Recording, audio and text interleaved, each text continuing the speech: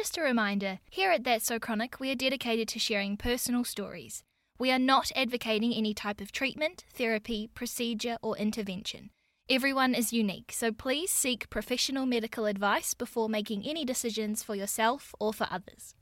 Welcome to That's So Chronic, the podcast where I, Jess Bryan, interview some incredible people from around the world that are thriving and sometimes only just surviving, with chronic illnesses, life-changing injuries, and potentially disastrous diagnoses. Today we are heading to Adelaide, Australia through the power of the internet, where I sat down with Diana Devine to chat about her diagnosis of hypermobile Ehlers-Danlos syndrome. In this episode we talk about her journey to a diagnosis, why it's important to get a good GP, how she felt accepting the use of mobility aids, what it's like being a burlesque dancer with a chronic illness, and we wonder why on earth people feel the need to be rude. I've been in the same place as Diana Devine so many times and we hadn't managed to cross paths yet, so I loved getting to know her during this chat and I know you will too. Welcome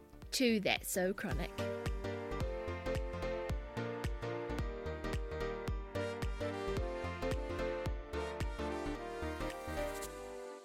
The Diana Devine, welcome to That's So Chronic. Thank you. Thanks for having me. I'm very excited to be a part of it. All the way in Adelaide, after a few technical difficulties, Yes. We have found our connection and we are ready to go. Yes, absolutely. Already so connected, the two of us. So you are an artist. You're a burlesque dancer, burlesque teacher, you are a producer, all while living with hypermobile Ehlers-Danlos syndrome. Yeah. Is there like a cute little nickname? So EDS is like the kind of umbrella term. Hypermobile is the specific type of EDS that I have. But people who have EDS are called zebras, which is pretty cute. Yeah. In reference to the idea of if you hear hoofs, think horses, not zebras in the medical community. So basically, like, go for the obvious explanation rather than the uncommon explanation. When the whole thing with EDS is the uncommon explanation. Like, it is the thing you would expect. And so, yeah, where the zebras you should be listening for instead of horses.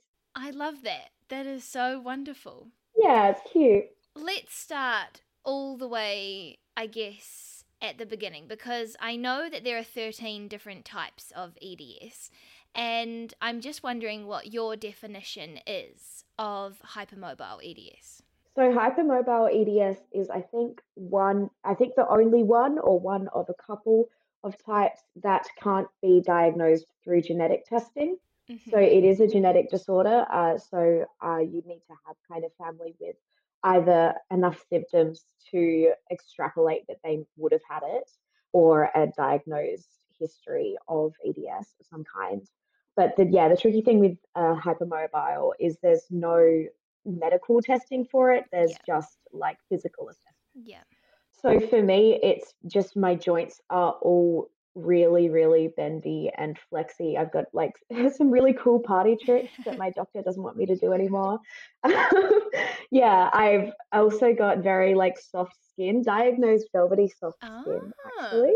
So that's how it's described, like on the diagnostic list, velvety soft. And then my doctor, when we were doing the diagnosis, was like, "Oh, okay, let me see." And I touched her, and she gave the same response that everyone always does. They go, "Ooh, yeah, that is velvety soft." And it's always this like very exciting, intrigued, "Oh, that is soft skin."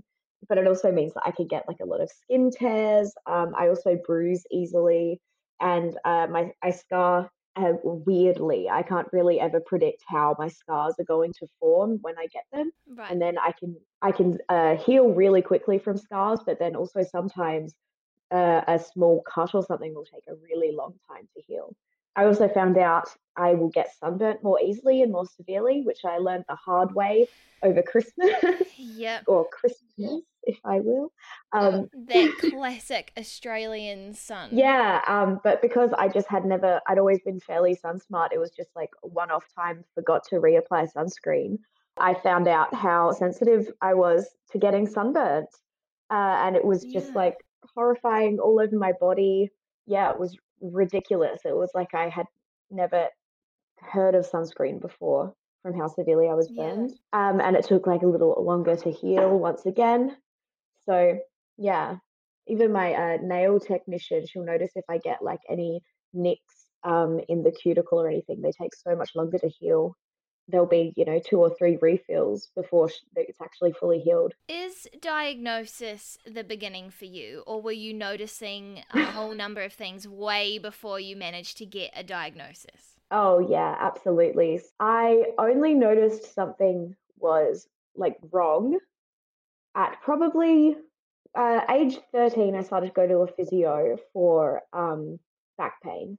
But then looking back in retrospect, now that I have this diagnosis and when I was starting to investigate EDS specifically, I was looking at my childhood and there were a lot of dislocations that would just kind of go, oh, just a kid being dramatic or whatever, keep going. Yeah. And it would have been a dislocated joint.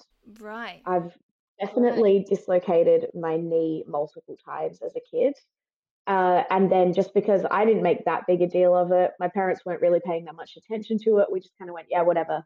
It's just, a sore knee. It's just growing pains. Mhm. But even things like I was able to do the splits for a really long time without anyone ever teaching me, Yeah. which is, as a kid, it's a party trick, but it's one of those big, almost like universal experiences for people with hypermobile EDS of like, oh yeah, I was just able to bend my body in weird ways, and everyone would be like, oh, that's really cool. Yeah. It's kind of abnormally bendy for a reason because it's not good for you.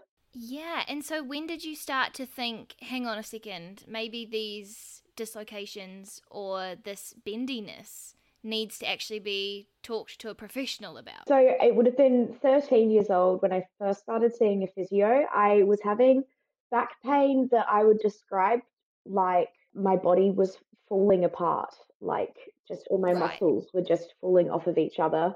And I would have to walk around bracing my own back with my hands just to feel like my body was being held together, which is actually somewhat hyperbolic, but actually pretty accurate to what I would have been experiencing at the time.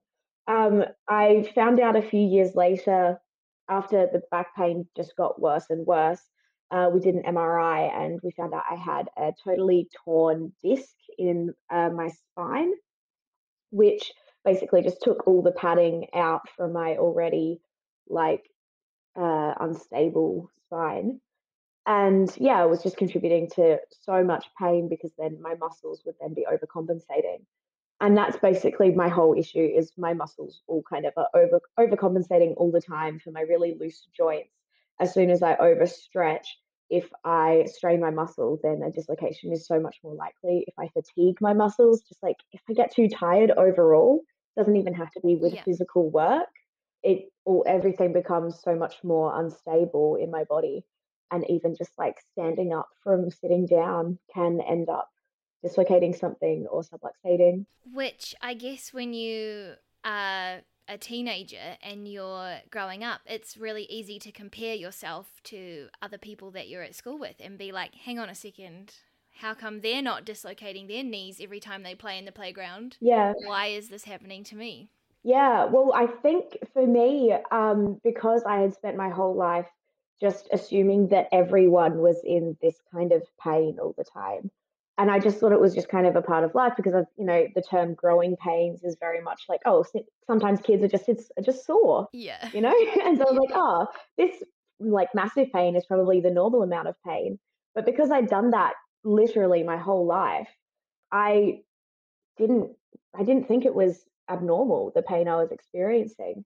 I reckon I was about 18 or 19 with my now husband just chatting about my current pain. And I was like, so what hurts right now on you?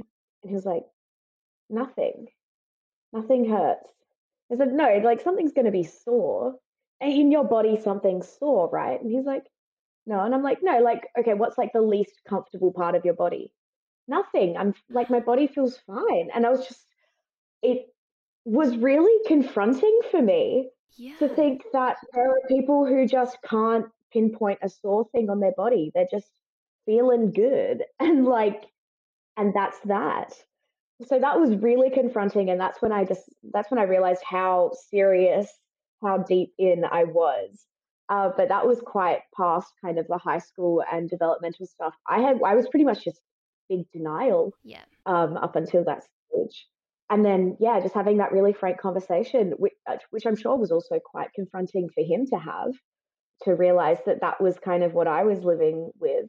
And it is, to an extent, it is what I'm living with still. I'm just a little bit better at recognizing and managing it Hmm. rather than just denying it and pushing it down. But it has led to I am really, really bad at assessing the severity of my own injuries because it's either normal pain or it's extreme Yeah. pain. And I only ever rate it when I get to the extreme pain stage when, recently I've dislocated my shoulder and it was quite a bad dislocation that my physio, she was like, "Oh, I'm really glad you thought to come in as an emergency appointment for this because this is really bad." And I was like, "Oh, I just thought I'd strained the muscle a little bit. I, I just thought it was a bit sprained." And she's like, "No, you clearly did dislocate this. You've clearly hurt yourself quite badly." But yeah, just because it wasn't like overwhelming pain, I was like, "Oh, it's probably fine. Yeah. What could it possibly be?" So to me, growing up, dislocations were just like twisting your ankle, except I was twisting my ankle, but dislocating my ankle, Yeah. and then going, "Oh, it's just twisted, whatever." But yeah, it was. I appreciate that I at least didn't have to experience the woe of pain that often, but also really bad habit to get into. When you dislocate a joint, does it automatically go back in, or do you have to do something to put it back? Um, Sometimes both. Sometimes either or. My shoulder, when I did it recently, that pretty much went straight back in, which is closer to a subluxation, which is just a partial dislocation. But yeah, you can dislocate and it can go in. But often when I dislocate my knee, I usually will have to either rub it or push it back in. Wow. It's not like the movies though, where it's like crickety Yeah. crack and slam their shoulders in. At least not for me. But that's, yeah, because there is that kind of range of severity with dislocations. A lot of the time for me, it's just like a subluxation or just a really, really quick dislocation that I just kind of will massage and rub into place. Yeah, but the knees are the ones that look really gross. They're the ones that you're like, something's wrong there. Yeah. But yeah, it's great though. I love grossing out my husband. If I've recently dislocated or subluxated my knee, I'll just pick his hand up and put it on my knee and just press on the fluidy part. And he's like, "Stop! Why are you doing that?" Oh, it's so funny. Weak. It's the small things in life, isn't it, when you've got a chronic illness? Absolutely. And God, it makes great party tricks, especially pool parties. If I ever go to a pool party, I'm just in the water bending myself into a knot because it's the only time that pesky gravity isn't bothering me. And so I just end up in the middle of the pool playing like a child while everyone else is on the edges having drinks, being cool and grown up. Yeah, it definitely makes me really appreciate low pain and pain free moments. Hmm. It just kind of sucks that I had to have that perspective in the first place, but it is what it is. So then, after you had this chat with your husband, Mm, did you, well, boyfriend then husband now, mm. did you then go and talk to a GP about it? Is there a specialist that you then went to go and see? So I am now 25. Hmm. I started investigating. I got my MRI for my spine when I was 18, around the same time that I had that conversation. It was all part of a larger thing where my back had been just progressively getting worse. And then, yeah, so from ages 18 to about 24, I reckon, I was going to various GPs, just begging them to help me. I didn't initially think it would be EDS. I only actually learnt about EDS when I first did my Singing in the Pain show. when I had the amazing headliner Jacqueline Box come down from America, and she has the same thing. And then we had just like a few conversations about her experiences, and the more we spoke, the more it was like, oh, these match mine. Hmm. This seems familiar. And then I made another friend who also happened to have it, and we had similar exchanges, except I knew her for a longer time. And so every time we spoke about it, she would get kind of more firm with, like, actually, I think you really do need to investigate this now. Like, it's not just like, oh, that's interesting. Like, it seems like you really might benefit from understanding this more and having like a diagnosis and a plan behind you. So yeah, that the actual diagnosis came very quickly for me, but the looking for support took a really long time. Finding suitable support that will both acknowledge that the pain I was in was abnormal and needed to be treated, because I obviously don't present as someone who's in a lot of pain all the time. So yeah, I had to have doctors that believed me that I was in pain, Yeah.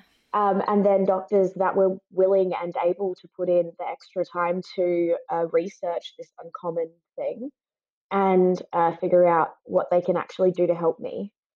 Because it's not one of the things that you can like treat really. It's just about pain management and staying on top of strengthening exercises if you can, try to stabilize and like just avoid injury.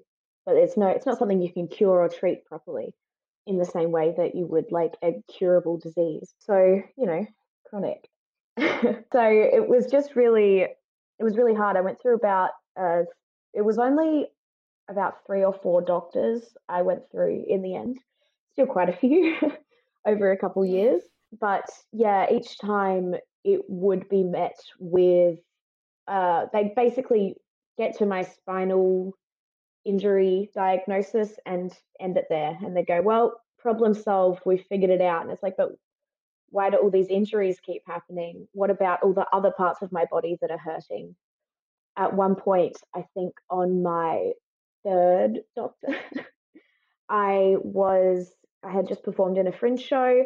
I did a like angry, funny routine where I'm like angrily punching the floor, and I just accidentally met made contact with the floor instead of just touching it, and I must have dislocated my wrist or done something. I must have just messed it up somewhere in there, and it had been like 6 or 9 months since I'd done that, and I was going to the doctor like my wrist still hurts. Like I know that wrists are really funny and complicated and hands are complicated, but there's something going on here. Yeah. And he just sent me for an x-ray and he said, yeah, nah, all looks good. I guess that's that. And it was just kind of like, but but we didn't do anything more. We just said it wasn't this, and then that's the conclusion. But yeah, and then not long after that, my other wrist started hurting in the same way without an injury. So then it's, kind of rules out the fact that I was just like hurting it and then not allowing it to heal or anything. But yeah, that was just wrists. That was just like, oh, it's kind of sore when I like push the bathroom door closed or whatever. Hmm. And then yeah, eventually I started getting in so much pain that I ended up once again my having husband decided to just pretty much convinced me to get a walking stick. We'd seen a few of our friends had used them, and a few peers in like burlesque and in professional industries around us using mobility aids more kind of openly, and it was really encouraging. And yeah, he just kind of went, I think it's time. I think it might work for you. And yeah, I started using one, and it was immediately really helpful. I kind of showed the doctor the next time I was there, and I'm like, what do you think of this? Do you think this is helpful? And he was basically like, yep, whatever. If you want to, you can. He didn't even show me how to properly use one. I had to talk to my physio friends to teach me how to use this mobility aid. The walking stick just changed my life. It was something that if a doctor had suggested to me like 4 years earlier, I wouldn't even be using it full time, because it just has given me that much relief that I reckon like my spine, which is only ever going to degenerate from here now, I think it wouldn't be nearly as progressed and nearly as like immediately impactful when I do any kind of movement. So when you use the walking stick, what can you feel in the body? Like, because I know for me, if I use a walking stick for my MS, it's because my legs are super weak and it's to Mm. help with the balance. For you, how do you feel it benefiting you? Is it the relief of the pressure on the spine? It depends on what I am feeling on the day. Depends on what's sore, as 18-year-old Jackie would say. Um, so I do have a lot of trouble with my knee these days. So I am often using it for my knee and hip. But I also just find having something to lean on at any given time is nice just to kind of take the pressure off of anything. Especially with dance, I can find that I can manipulate like the way I engage my muscles to help relieve different muscles.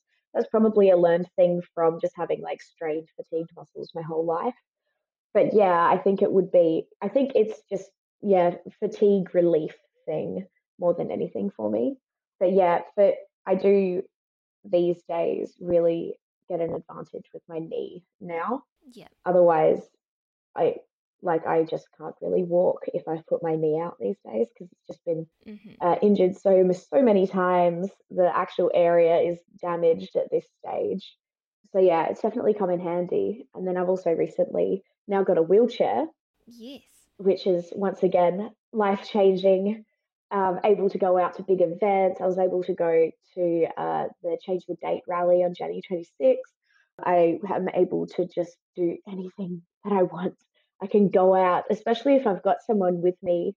It's like, you guys want to walk there? Sure, someone can push me because Yeah. I wouldn't have been able to join for the walk. We would have had to just bail on that bit. I've gone on hikes with my friends, which is something I've just been missing since I was a teenager. Mm-hmm. It's just so relieving and empowering to just be like, just get back in it. It feels like I've been able to just get fully back into my life and just do whatever I bloody want.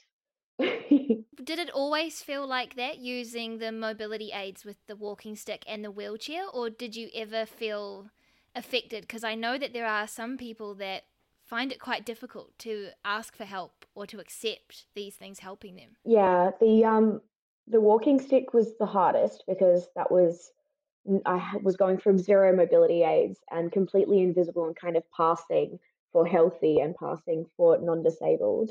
And then yeah, I ended up having some difficult experiences in public. I actually was called a slur while walking through, a slur for disabled people. Yeah, while crossing the street because I was crossing too slow. I also have been told off by a couple of people in public for using my walking stick for fashion.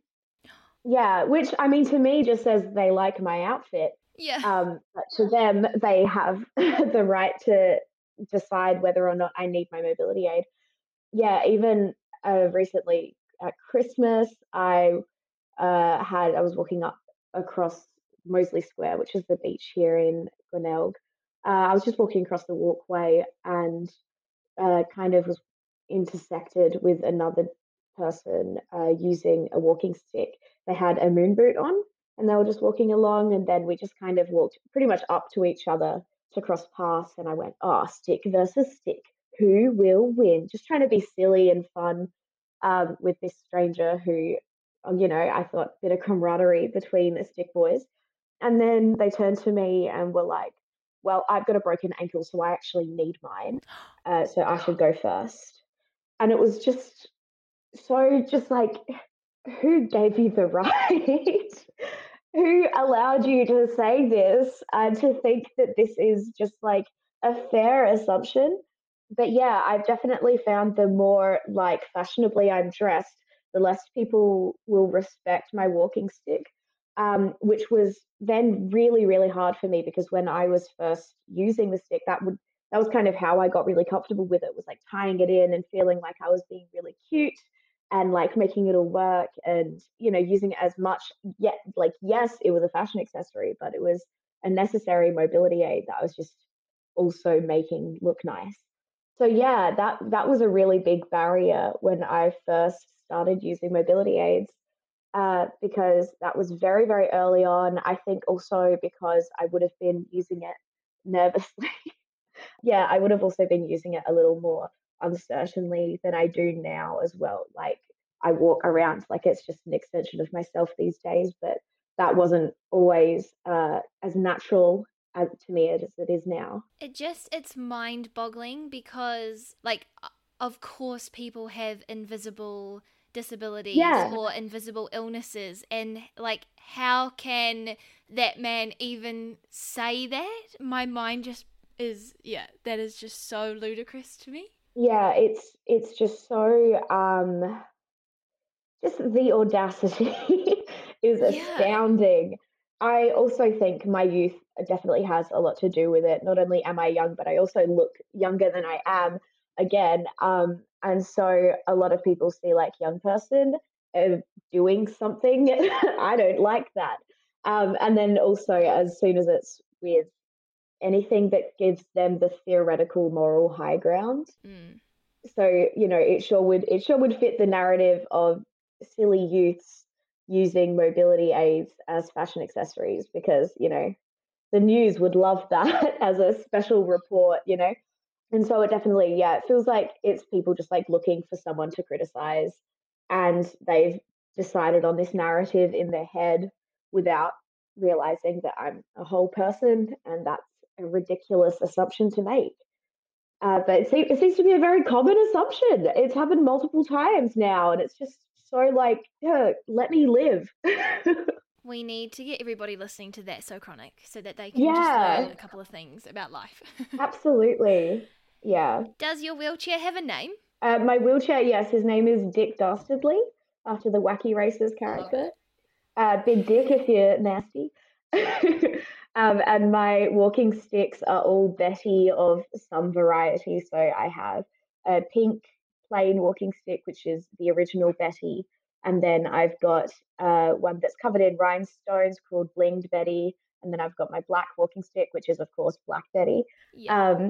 So, yeah, I've got a few. I gotta just like keep thinking of Betty related names now. But yeah, I do like to name them. It makes me feel very lighthearted about it.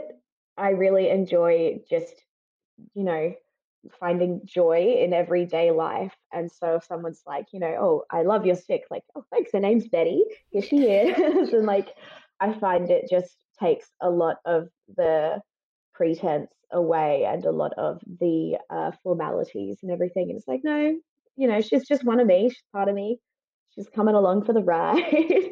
But yeah, and I also really like saying, like, if I'm going to a social event, like, oh, I'm thinking about bringing Dick. um, do you think I'll be able to bring him? And people will be able to have a little giggle at that. And it's kind of just, once again, Yeah. nice and familiar. And like, if with my friends. And so if I then am asking, can I bring Dick? They're like, haha, that's funny. Also, yes, or whatever.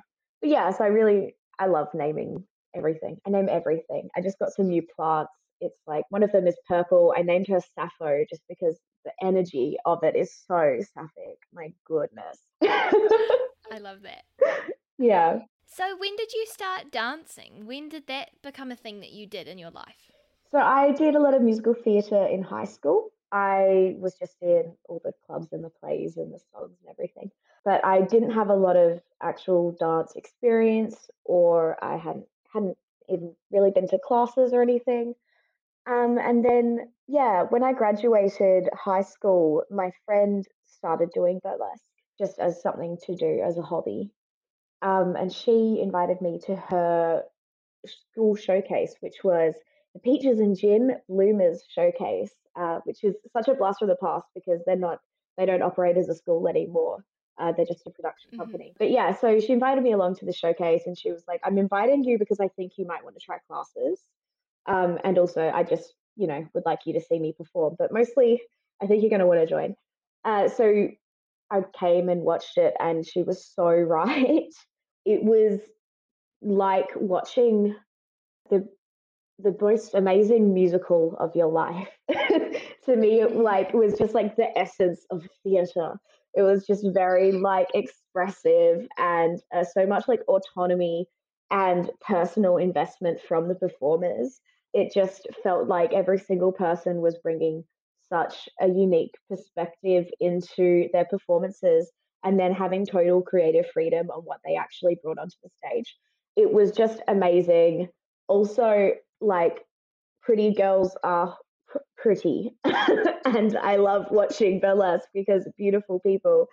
So yeah, that was great too. So I just kind of like dove into burlesque fully. I gave myself over to it, just because Amazing.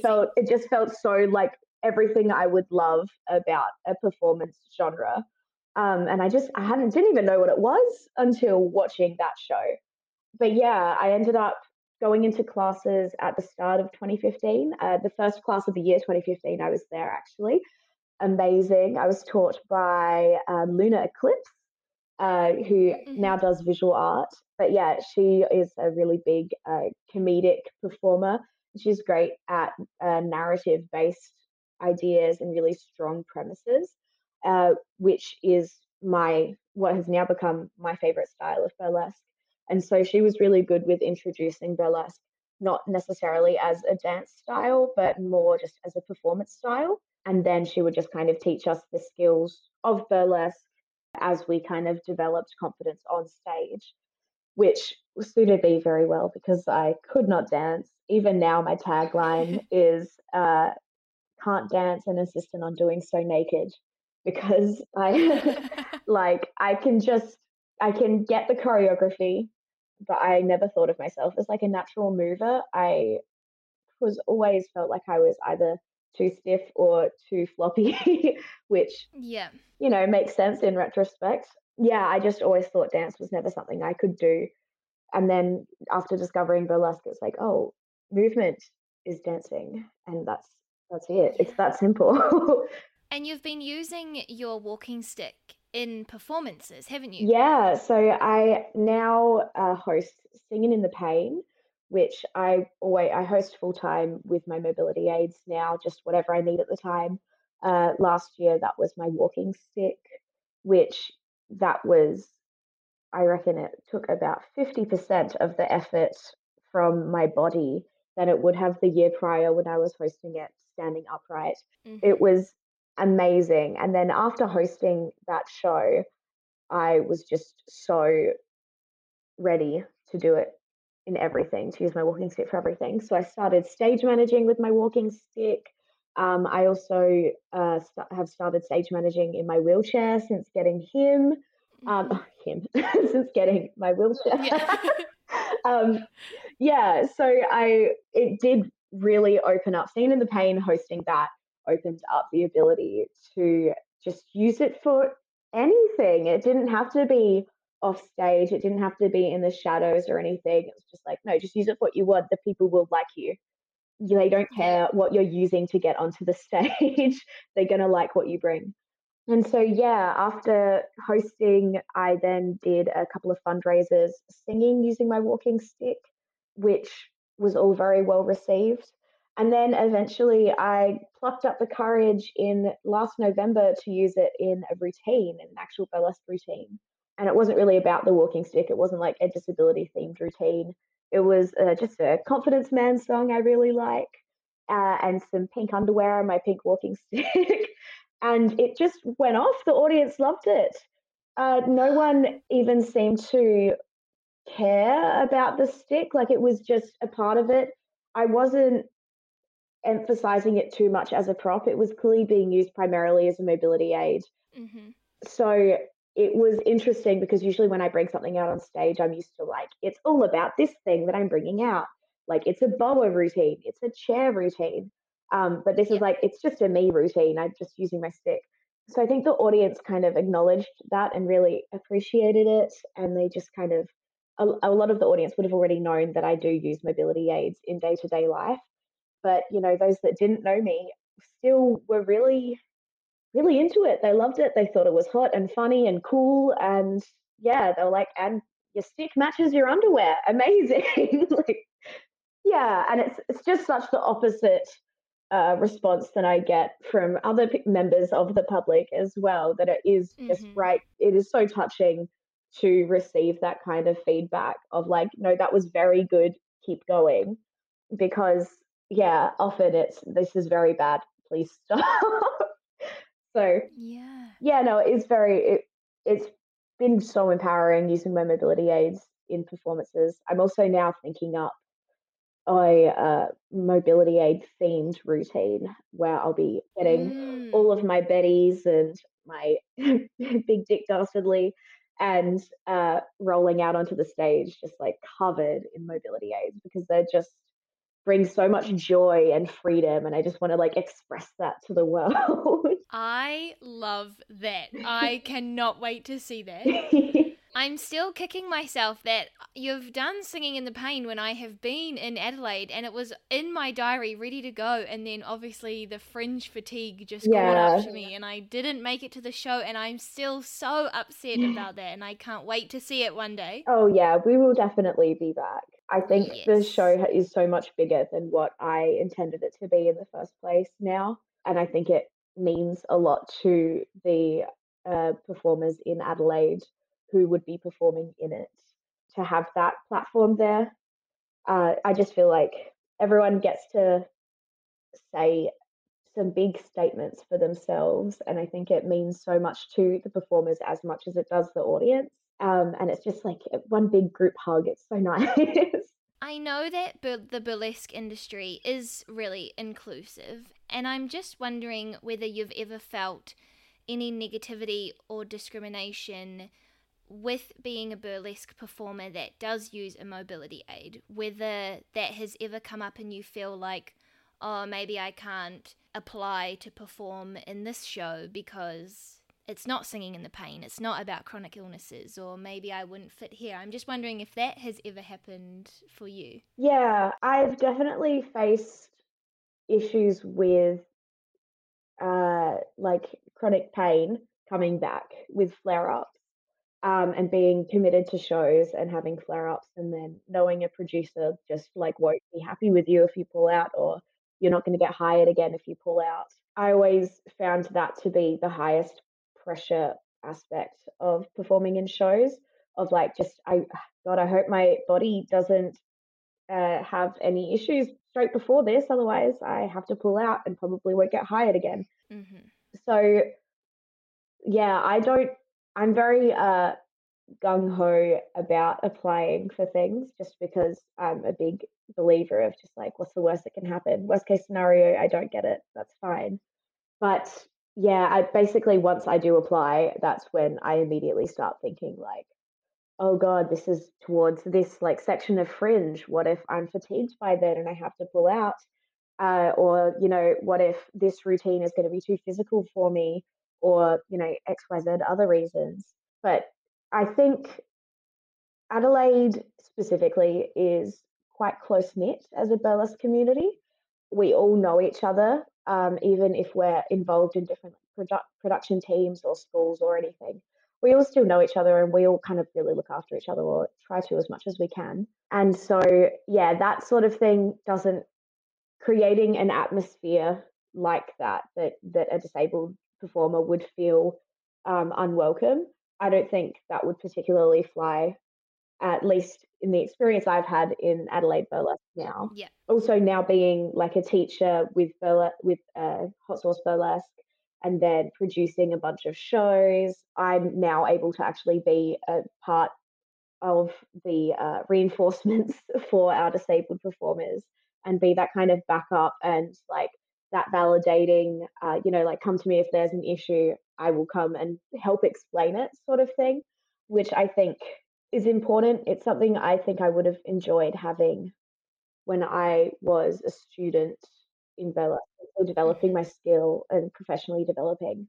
I definitely would have appreciated someone basically being like, here's what you're allowed to ask for. Here is what a reasonable accommodation Yeah. is like. And kind of that external validation of like, if you ask for an accommodation and the producer says no, that's their problem. Like that's them being in the wrong. It's not you asking Mm-hmm. for too much or being too hard.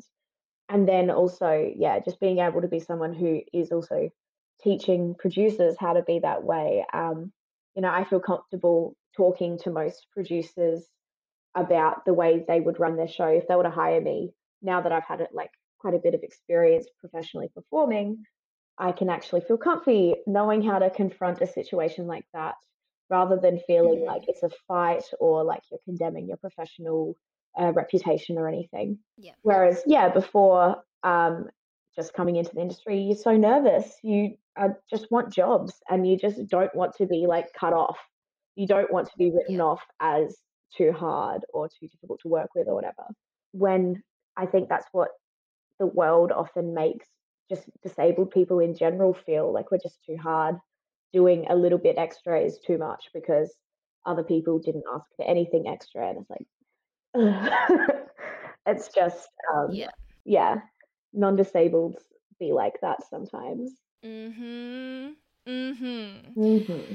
So, going back to the hypermobile Ehlers-Danlos syndrome diagnosis, what would you say are your main symptoms that you feel every day? So for me, the symptoms will look like pain in usually joints, but it can just be kind of muscle fatigue sort of pain, usually generally around joints. So, right now my hip is very sore. It's just very like achy, and it feels like I've just been doing a bunch of stuff for days and days that specifically engages my hip. I am usually quite fatigued. I feel like no amount of sleep could ever make me feel well rested, Mm-hmm. which is more of kind of a comorbidity than a symptom, because your muscles are working so hard all the time. I like it's silly, but soft skin and hyperextending, they're things you don't actually notice until you make the point of noticing them. Yeah. But yeah, my husband always used to say like I just had such soft skin, and it was weird because I never like moisturized or did any proper skincare at the time. But yeah, he would just be like, "You're so soft, that's amazing," and I just thought he was being cutesy boyfriend stuff. But then, yeah, when we started investigating EDS, we saw soft skin as a symptom, and we're like, "Oh, it's a real thing." But yeah, so soft skin and then bending and flexing in weird little ways. So I'm not going to do any party tricks for you, just in case my doctor hears this. But yeah, so just weird ways of like your fingers moving and bending. So, I mean, obviously, podcast listeners won't be able to tell what I'm doing, but right now I'm like individually bending my knuckles. Yeah, which I definitely can't do. Yeah, it's like really, it's pretty gross. I look like a badly rendered like 3D PlayStation character trying to pick something up. Like they've programmed the joints in there, but they don't have real physics applied. Yeah. So yeah, weirdly enough, that's one of the things that made me really, really link straight to HEDS because I wake up every morning with my wrists bunched under my chin like a little woodland creature, with basically my wrists like pressed, my hands pressed against my wrist, flat, folded down, which is not normal, I guess. I guess it's not normal. But yeah, so just things like that, even just photos from burlesque, where I'll be pressing on the ground. There's some photos where I'm bending my fingers by pressing on the ground, and it's just like bent the whole way backwards, creating like a beautiful U shape with my fingers and wrist, and just really just like not quite right bending moments Mm-hmm. with me, overly flexible, even also just like realizing when you've been sitting in a particular position, looking down and assessing what that position actually is that you're sitting in. Half the time, it's like you wouldn't be able to fathom how to recreate the position because it's just a tangle of Yep. like legs. Yeah, so all of that sort of thing, that for me is the daily reminders that I have hypermobile EDS. Just kind of seeing myself be bending and feeling that extension, the hyperextension. Do you have any tips or tricks, I guess, to conclude if somebody is listening to the podcast and they also have HEDS or they're going down this route of maybe finding out that that's what they have been living with, do you have any tips or tricks of ways that people could get support, or ways that people could, like, who they should go and see or who they could talk to, or just something that you do in your day-to-day life that might be helpful? So for doctors, for getting medical support, I 100% recommend just asking all of your friends who has a good doctor. That's how I found my good doctor. I just asked my other chronically ill friends who was good around and found someone who just sounded great and went to them. I was then able to be assessed for like a preliminary assessment from the GP in the first session that I had it, which is quite sad about the prior 4 doctors that weren't able to do anything for me. But it was a really, really quick resolution straight into diagnosis, which I then can be assessed for a chronic illness management plan, which gives you rebates on your allied health. So for me, that's a physiotherapist and psychologist. You can choose your allied health people. So that's in Australia, and 100% recommend it. Essential if you can. But yeah, definitely ask around to your other chronically ill friends, because chances are one of them will have a good doctor, because we eventually all will search around until we get one. Yeah.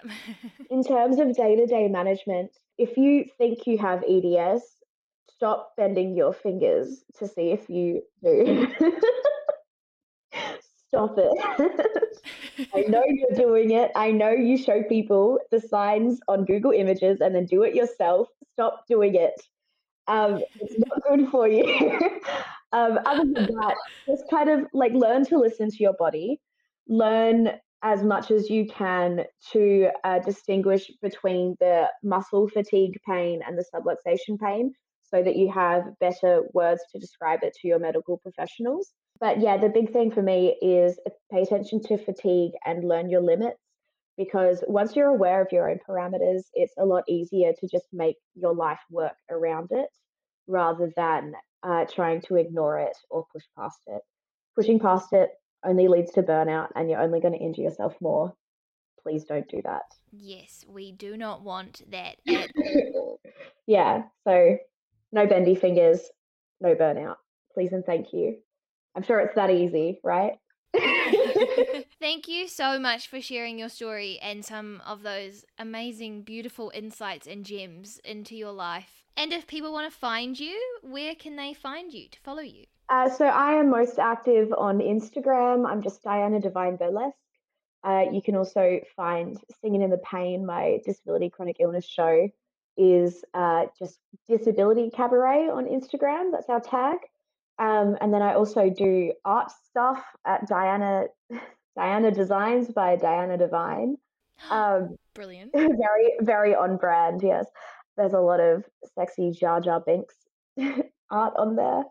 But yeah, find me around. If you Google Diana Divine, I'm around a lot. You'll be able to find me. And of course, everything is in the show notes, so head there. Thank you so much. Thank you. It's been such a pleasure. Thank you for listening to another episode of That's So Chronic. Make sure you head to the show notes for all of that extra information. Remember, I'm just a DM away over on Instagram. If you aren't already following, what are you waiting for?